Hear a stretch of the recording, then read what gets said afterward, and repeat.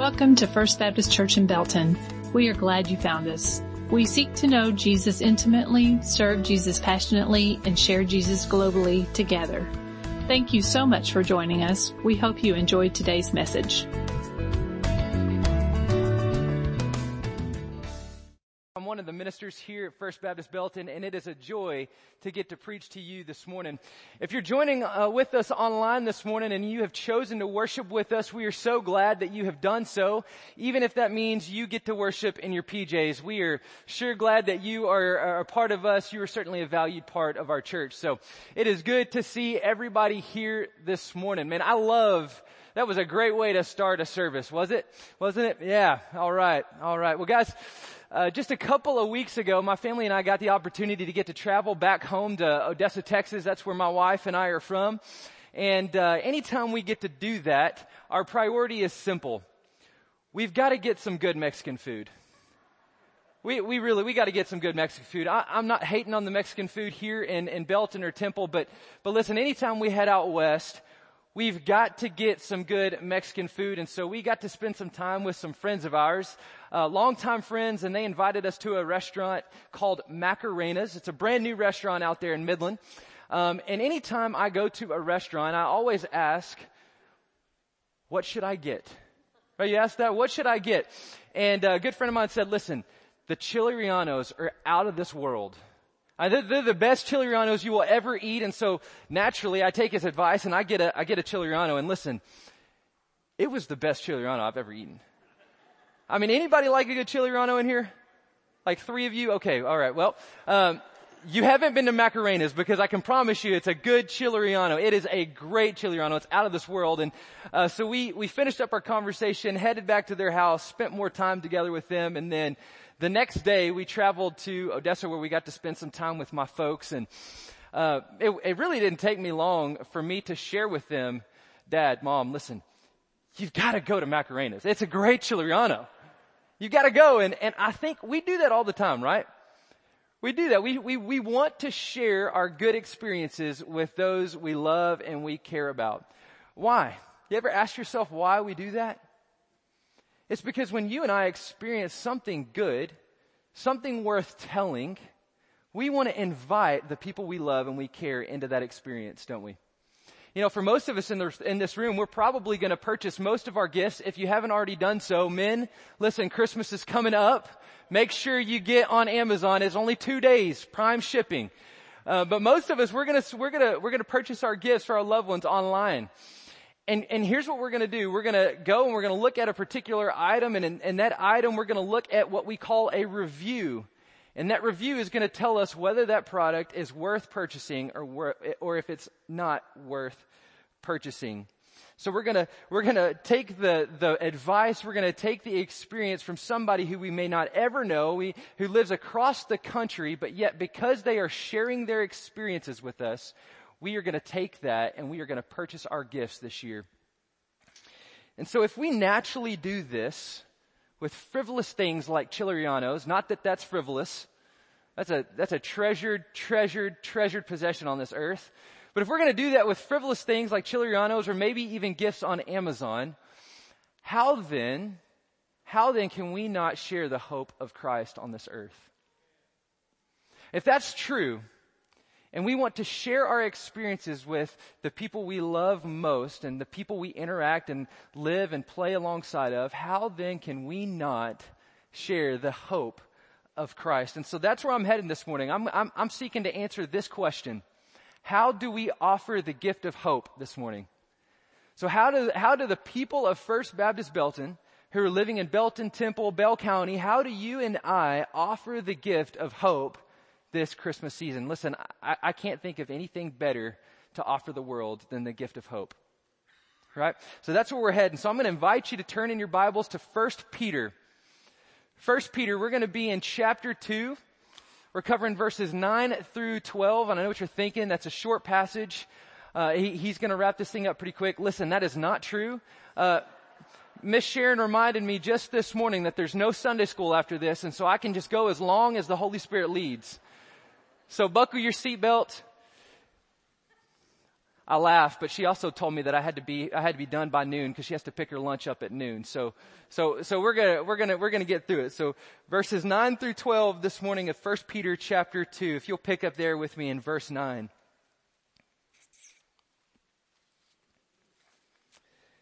It says, "But you meaning the people of God, you are a chosen race, a royal priesthood, a holy nation.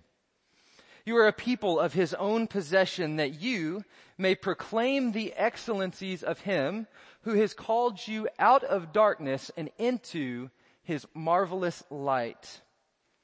Once you were not a people, but now you are God's people. Once you had not received mercy, but now you have received mercy. Oh, beloved, I urge you as sojourners and exiles to abstain from the passions of the flesh, which wage war against your soul. So keep your conduct among the Gentiles, the unbelieving population of the world, honorable, so that when they speak evil against you as evildoers, they may see your good works, see your good deeds, and glorify God on the day of visitation." You know, I love the book of 1 Peter. I think it's a great book. And Peter is writing to a specific people known as God's people in the earth. He even uses the phrase sojourners and exiles to tell the story of the fact that the people of God are living in exile.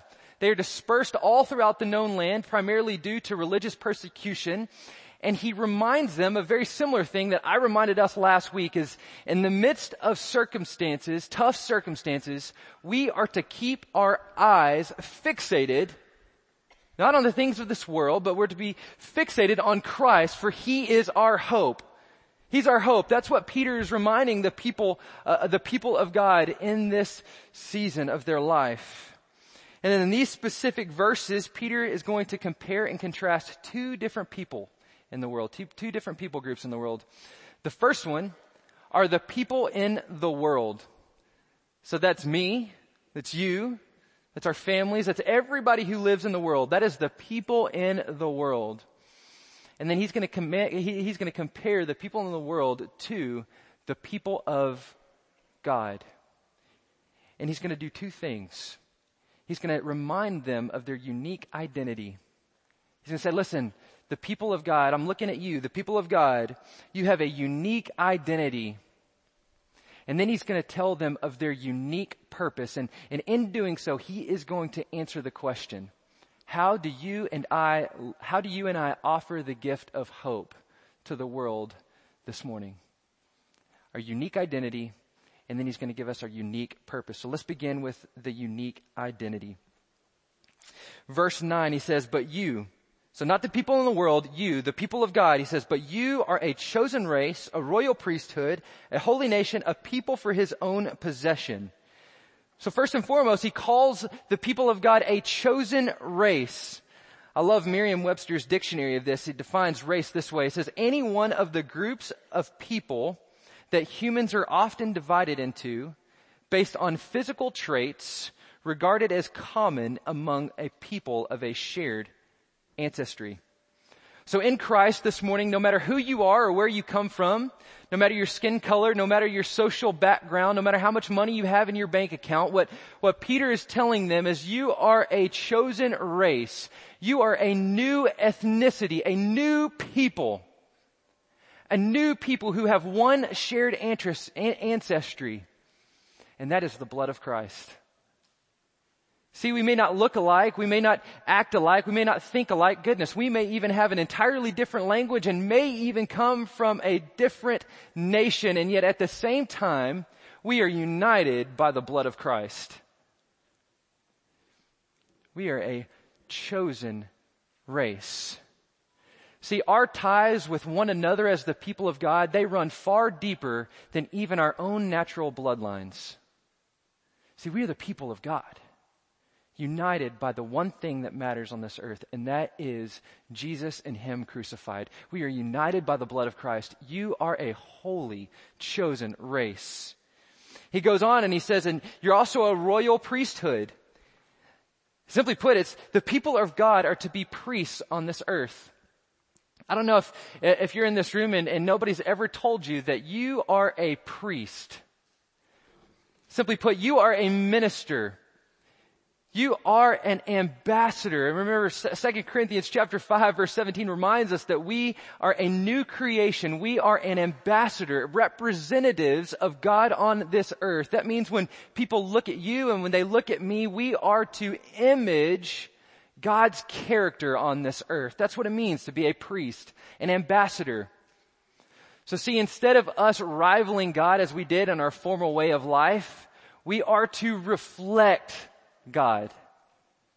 So this morning, instead of rivaling God, we are to be a people who reflect Him, reflect His character, reflect His integrity on this earth. But not only that, not only are we a chosen race, a royal priesthood, we are a holy nation.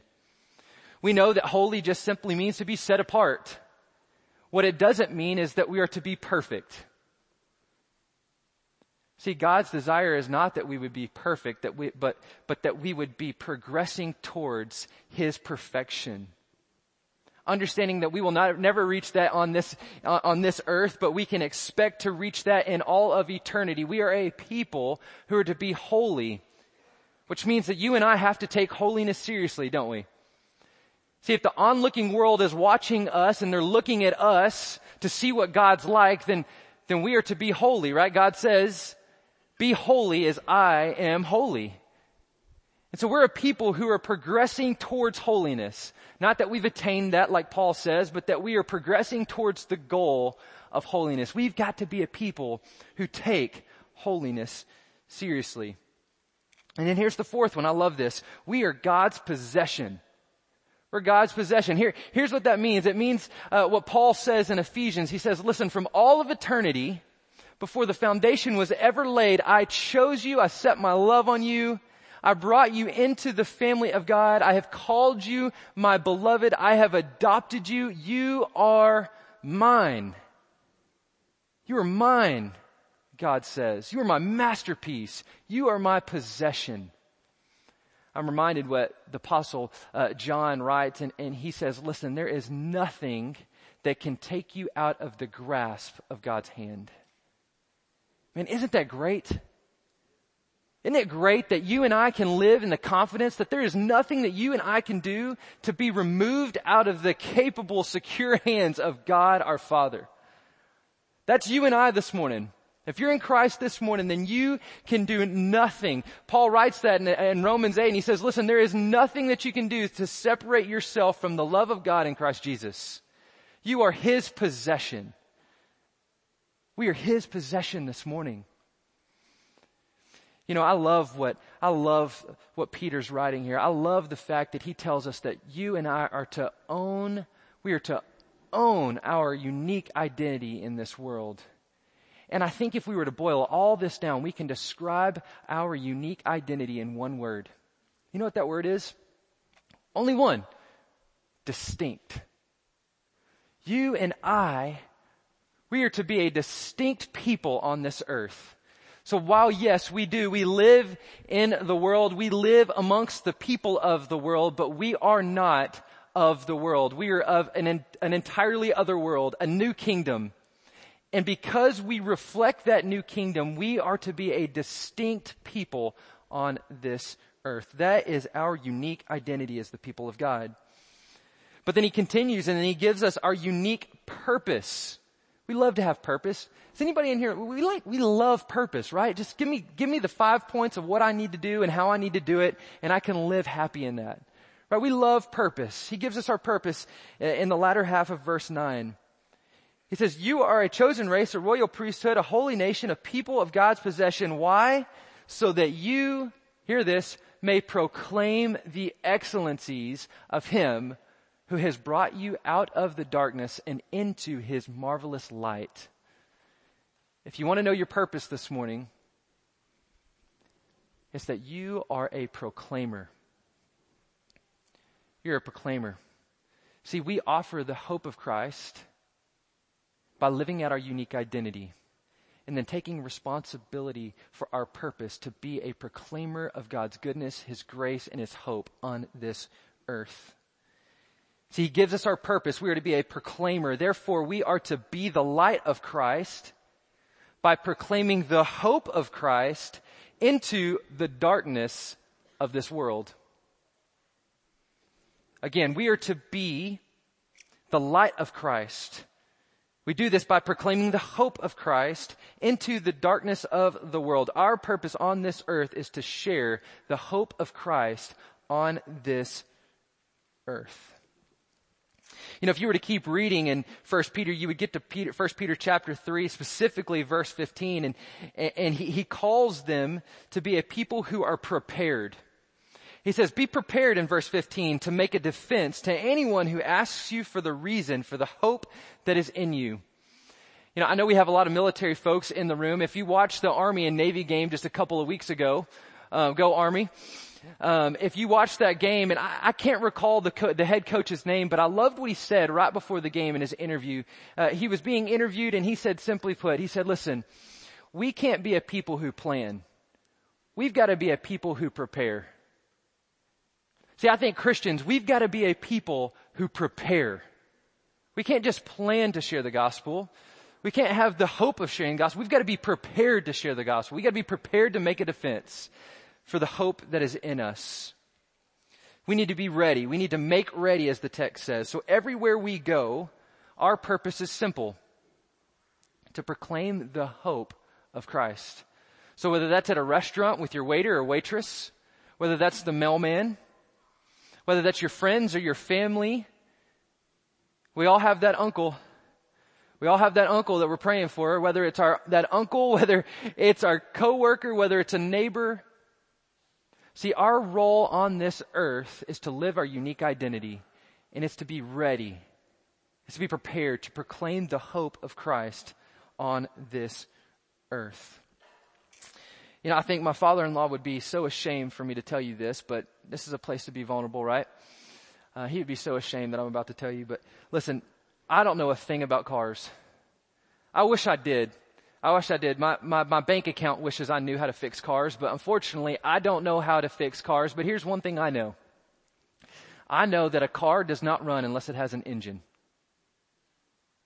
So whether you're driving a 2020 Mercedes or a 2021 Lamborghini, bless you, or whether you're driving that 1984 Honda, listen, it is not going to enter the race unless you have an engine in that car.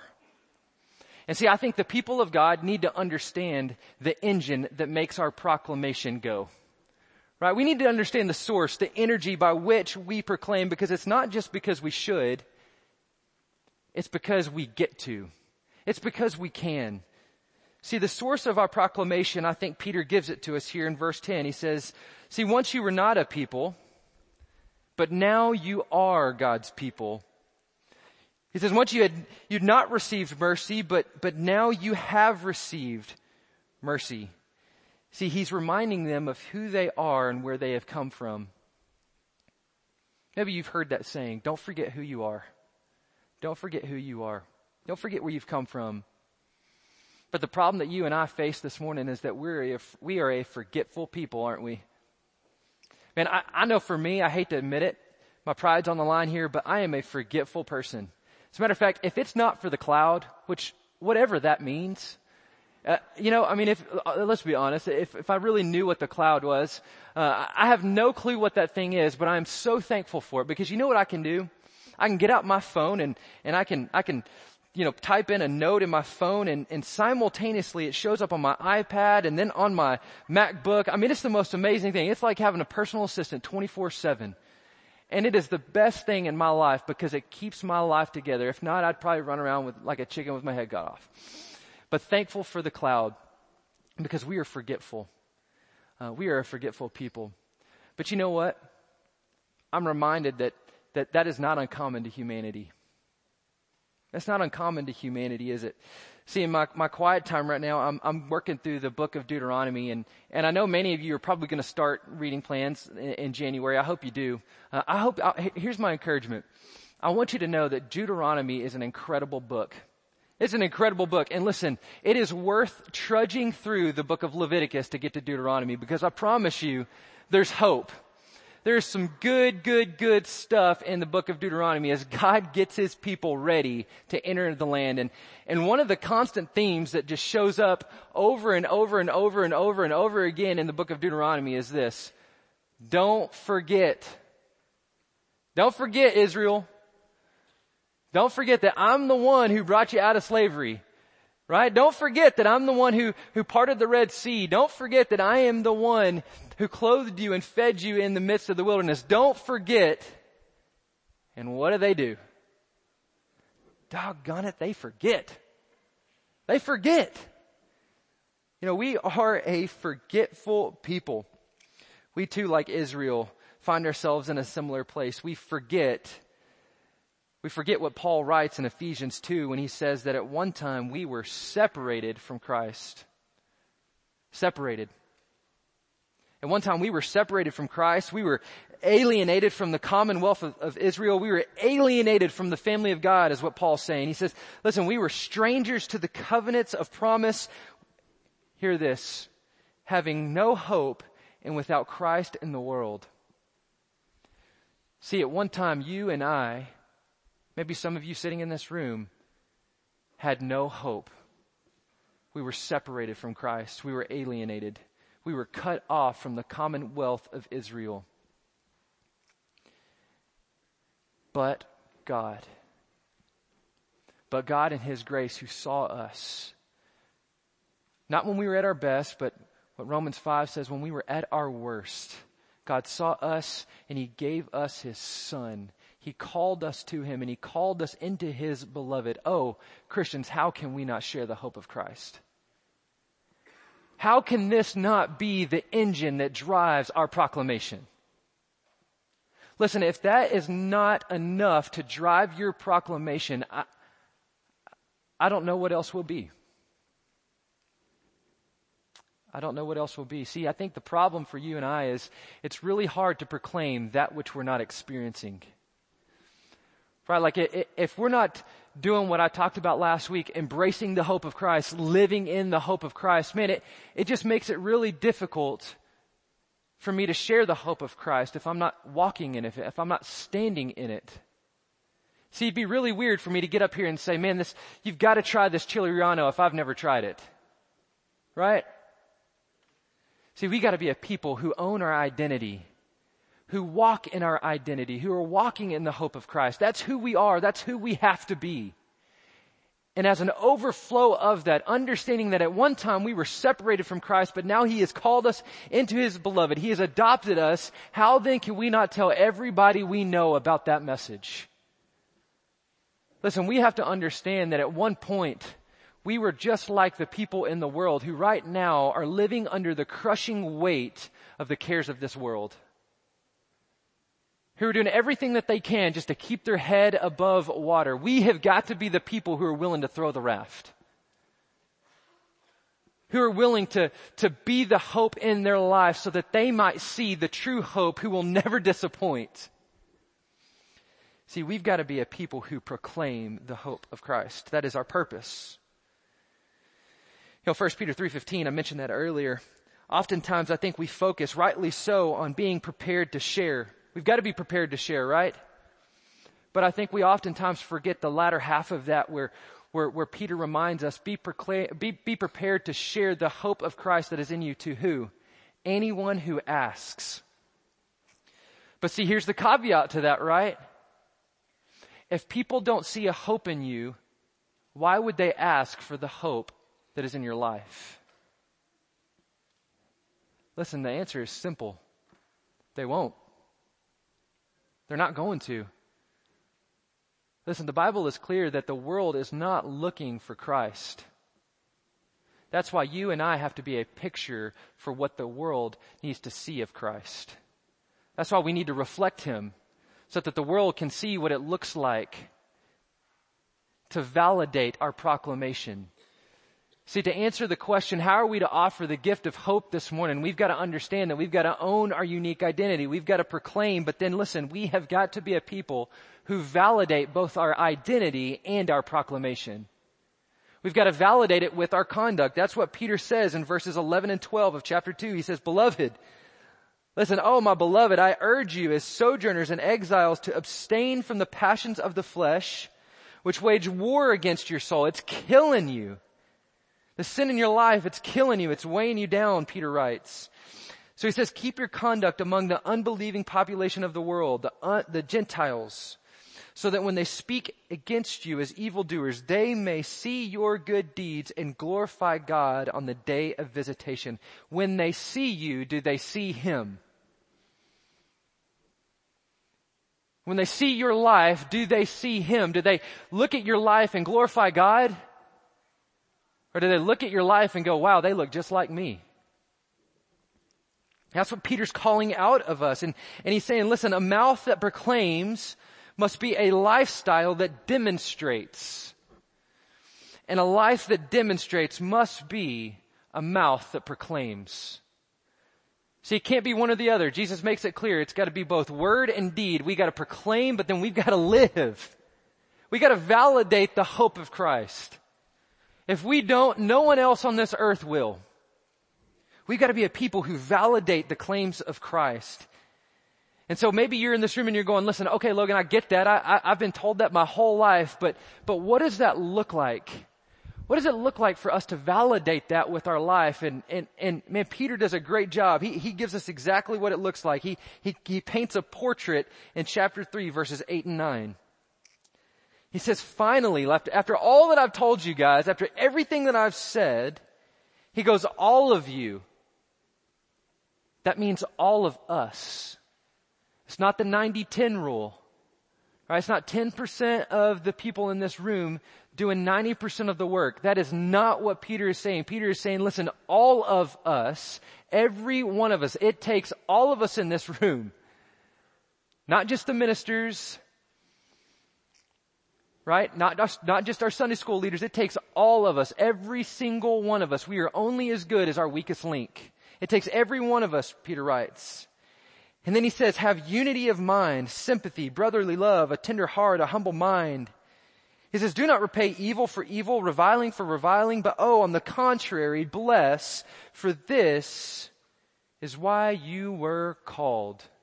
He kind of goes back to that purpose, doesn't he? Back to that identity. He says, listen, when you are functioning the way that I have designed you to function on this earth, right? To be a holy nation, to be a people of his possession, a chosen race, a kingdom of priests. When you're operating like that and when you're faithful to proclaim, he says, what you're going to do is be a blessing to this earth. Because you were designed to do that. That's what the people of God are designed to do, to be distinct and be a blessing to this earth. And again, then he paints the picture and he says, listen, first and foremost, we need to be of unity of mind. We need to be unified. Listen, there is one thing that the enemy would love to do to First Baptist Belton right now. And that's to divide us. See, the one thing that Satan would love to do, one thing, he would love to divide you and me. See, in the midst of all of the uncertain circumstances with faithful God, faithful future, with our building, in the midst of COVID and all of this, the one thing that God would love to do in us right now is to divide us. Oh, we've got to fight. We got to fight. We've got to be a people who say, no. We're going to be unified. We're going to be unified in the present. We're going to be unified in the future. And we are going to be a unified people, which simply means we are going to unify and we're going to rally around the blood of Christ. We're going to rally around his life, his death, and his resurrection, for that is worth holding on to. So see, we may not look alike. We may not have the same skin color. We may not have the same language. We may not have the same preferences. We may not even vote the same, but yet at the same time, we are going to be the people who are unified on this earth. We're going to be unified in Bell County. We're going to be unified in Belton. Listen, everybody in the world right now is divided, not us. See, we're not going to be a people who are divided. We are going to be a people who are unified. But not only that, number two, we're going to be sympathetic. Listen, I am not by nature a sympathetic person. I don't have that gift. My wife is not a sympathetic person. You can pray for our children. We're working through it. We're going to get there. You can pray for them. But we have got to be a people who are sympathetic. That doesn't mean you have to understand differences. That doesn't mean you have to understand the different walks of life in which the people come to Christ. It doesn't mean that you have to understand any and everything about people to be sympathetic. You just have to be willing. You got to be willing to linger. You got to be willing to care and to love people. We got to be a sympathetic people. Number 3, we've got to show brotherly love toward one another. We got to be a people who love. 4 years ago when God called me to First Baptist Belton, it didn't take me long to figure out what we do well. You know what we do well? We love people. First Baptist Belton, we love people. That is one of the areas in which we do really, really, really, really, really well. But I've noticed something in 2020. We haven't loved each other like we should.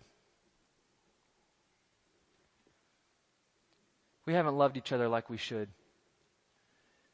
See, one of the key identifiers of First Baptist Belton, and anybody who comes to visit our church, it doesn't take them long to go, wow, this is a group of people who love one another. And see, we've allowed some of the things in our life, some of our differences, maybe preferences. We've allowed a building. We've allowed some things to come between us. And listen, that's not okay for us. We don't get that out as the people of God. We've got to be a people who love one another, even if we don't understand one another. We got to be a people who love one another.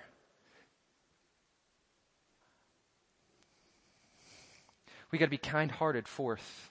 We got to be humble.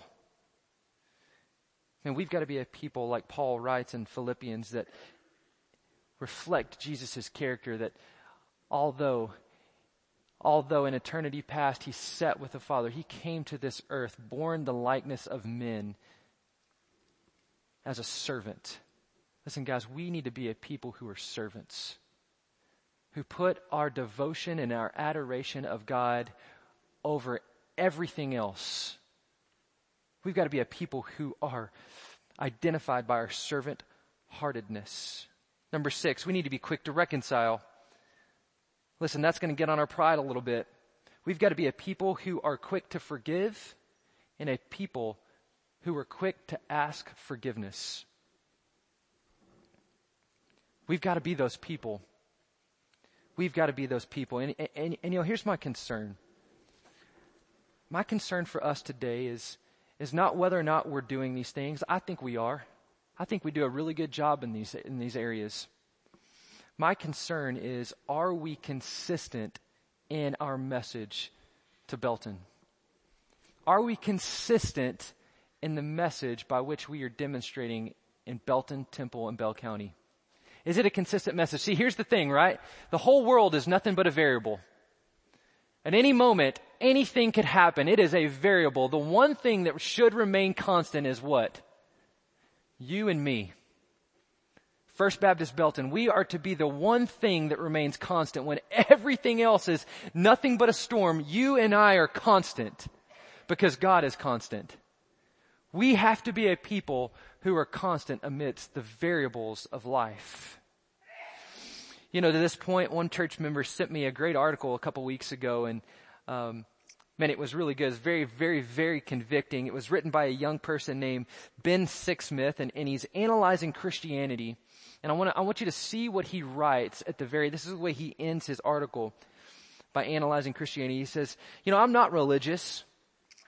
He says, so it is not my place to dictate to Christians what they should and they should not believe. Still, if someone has a faith worth following, hear that, a faith worth following, I feel that their beliefs should make me feel uncomfortable for not doing so. If they share 90% of my lifestyle and values, then there is nothing especially inspiring about them. Instead of making me want to become more like them, it sure seems like they very much want to look more like me. I think he asks a great question by saying, why in the world would I want to look like them if they are working so hard to look like me?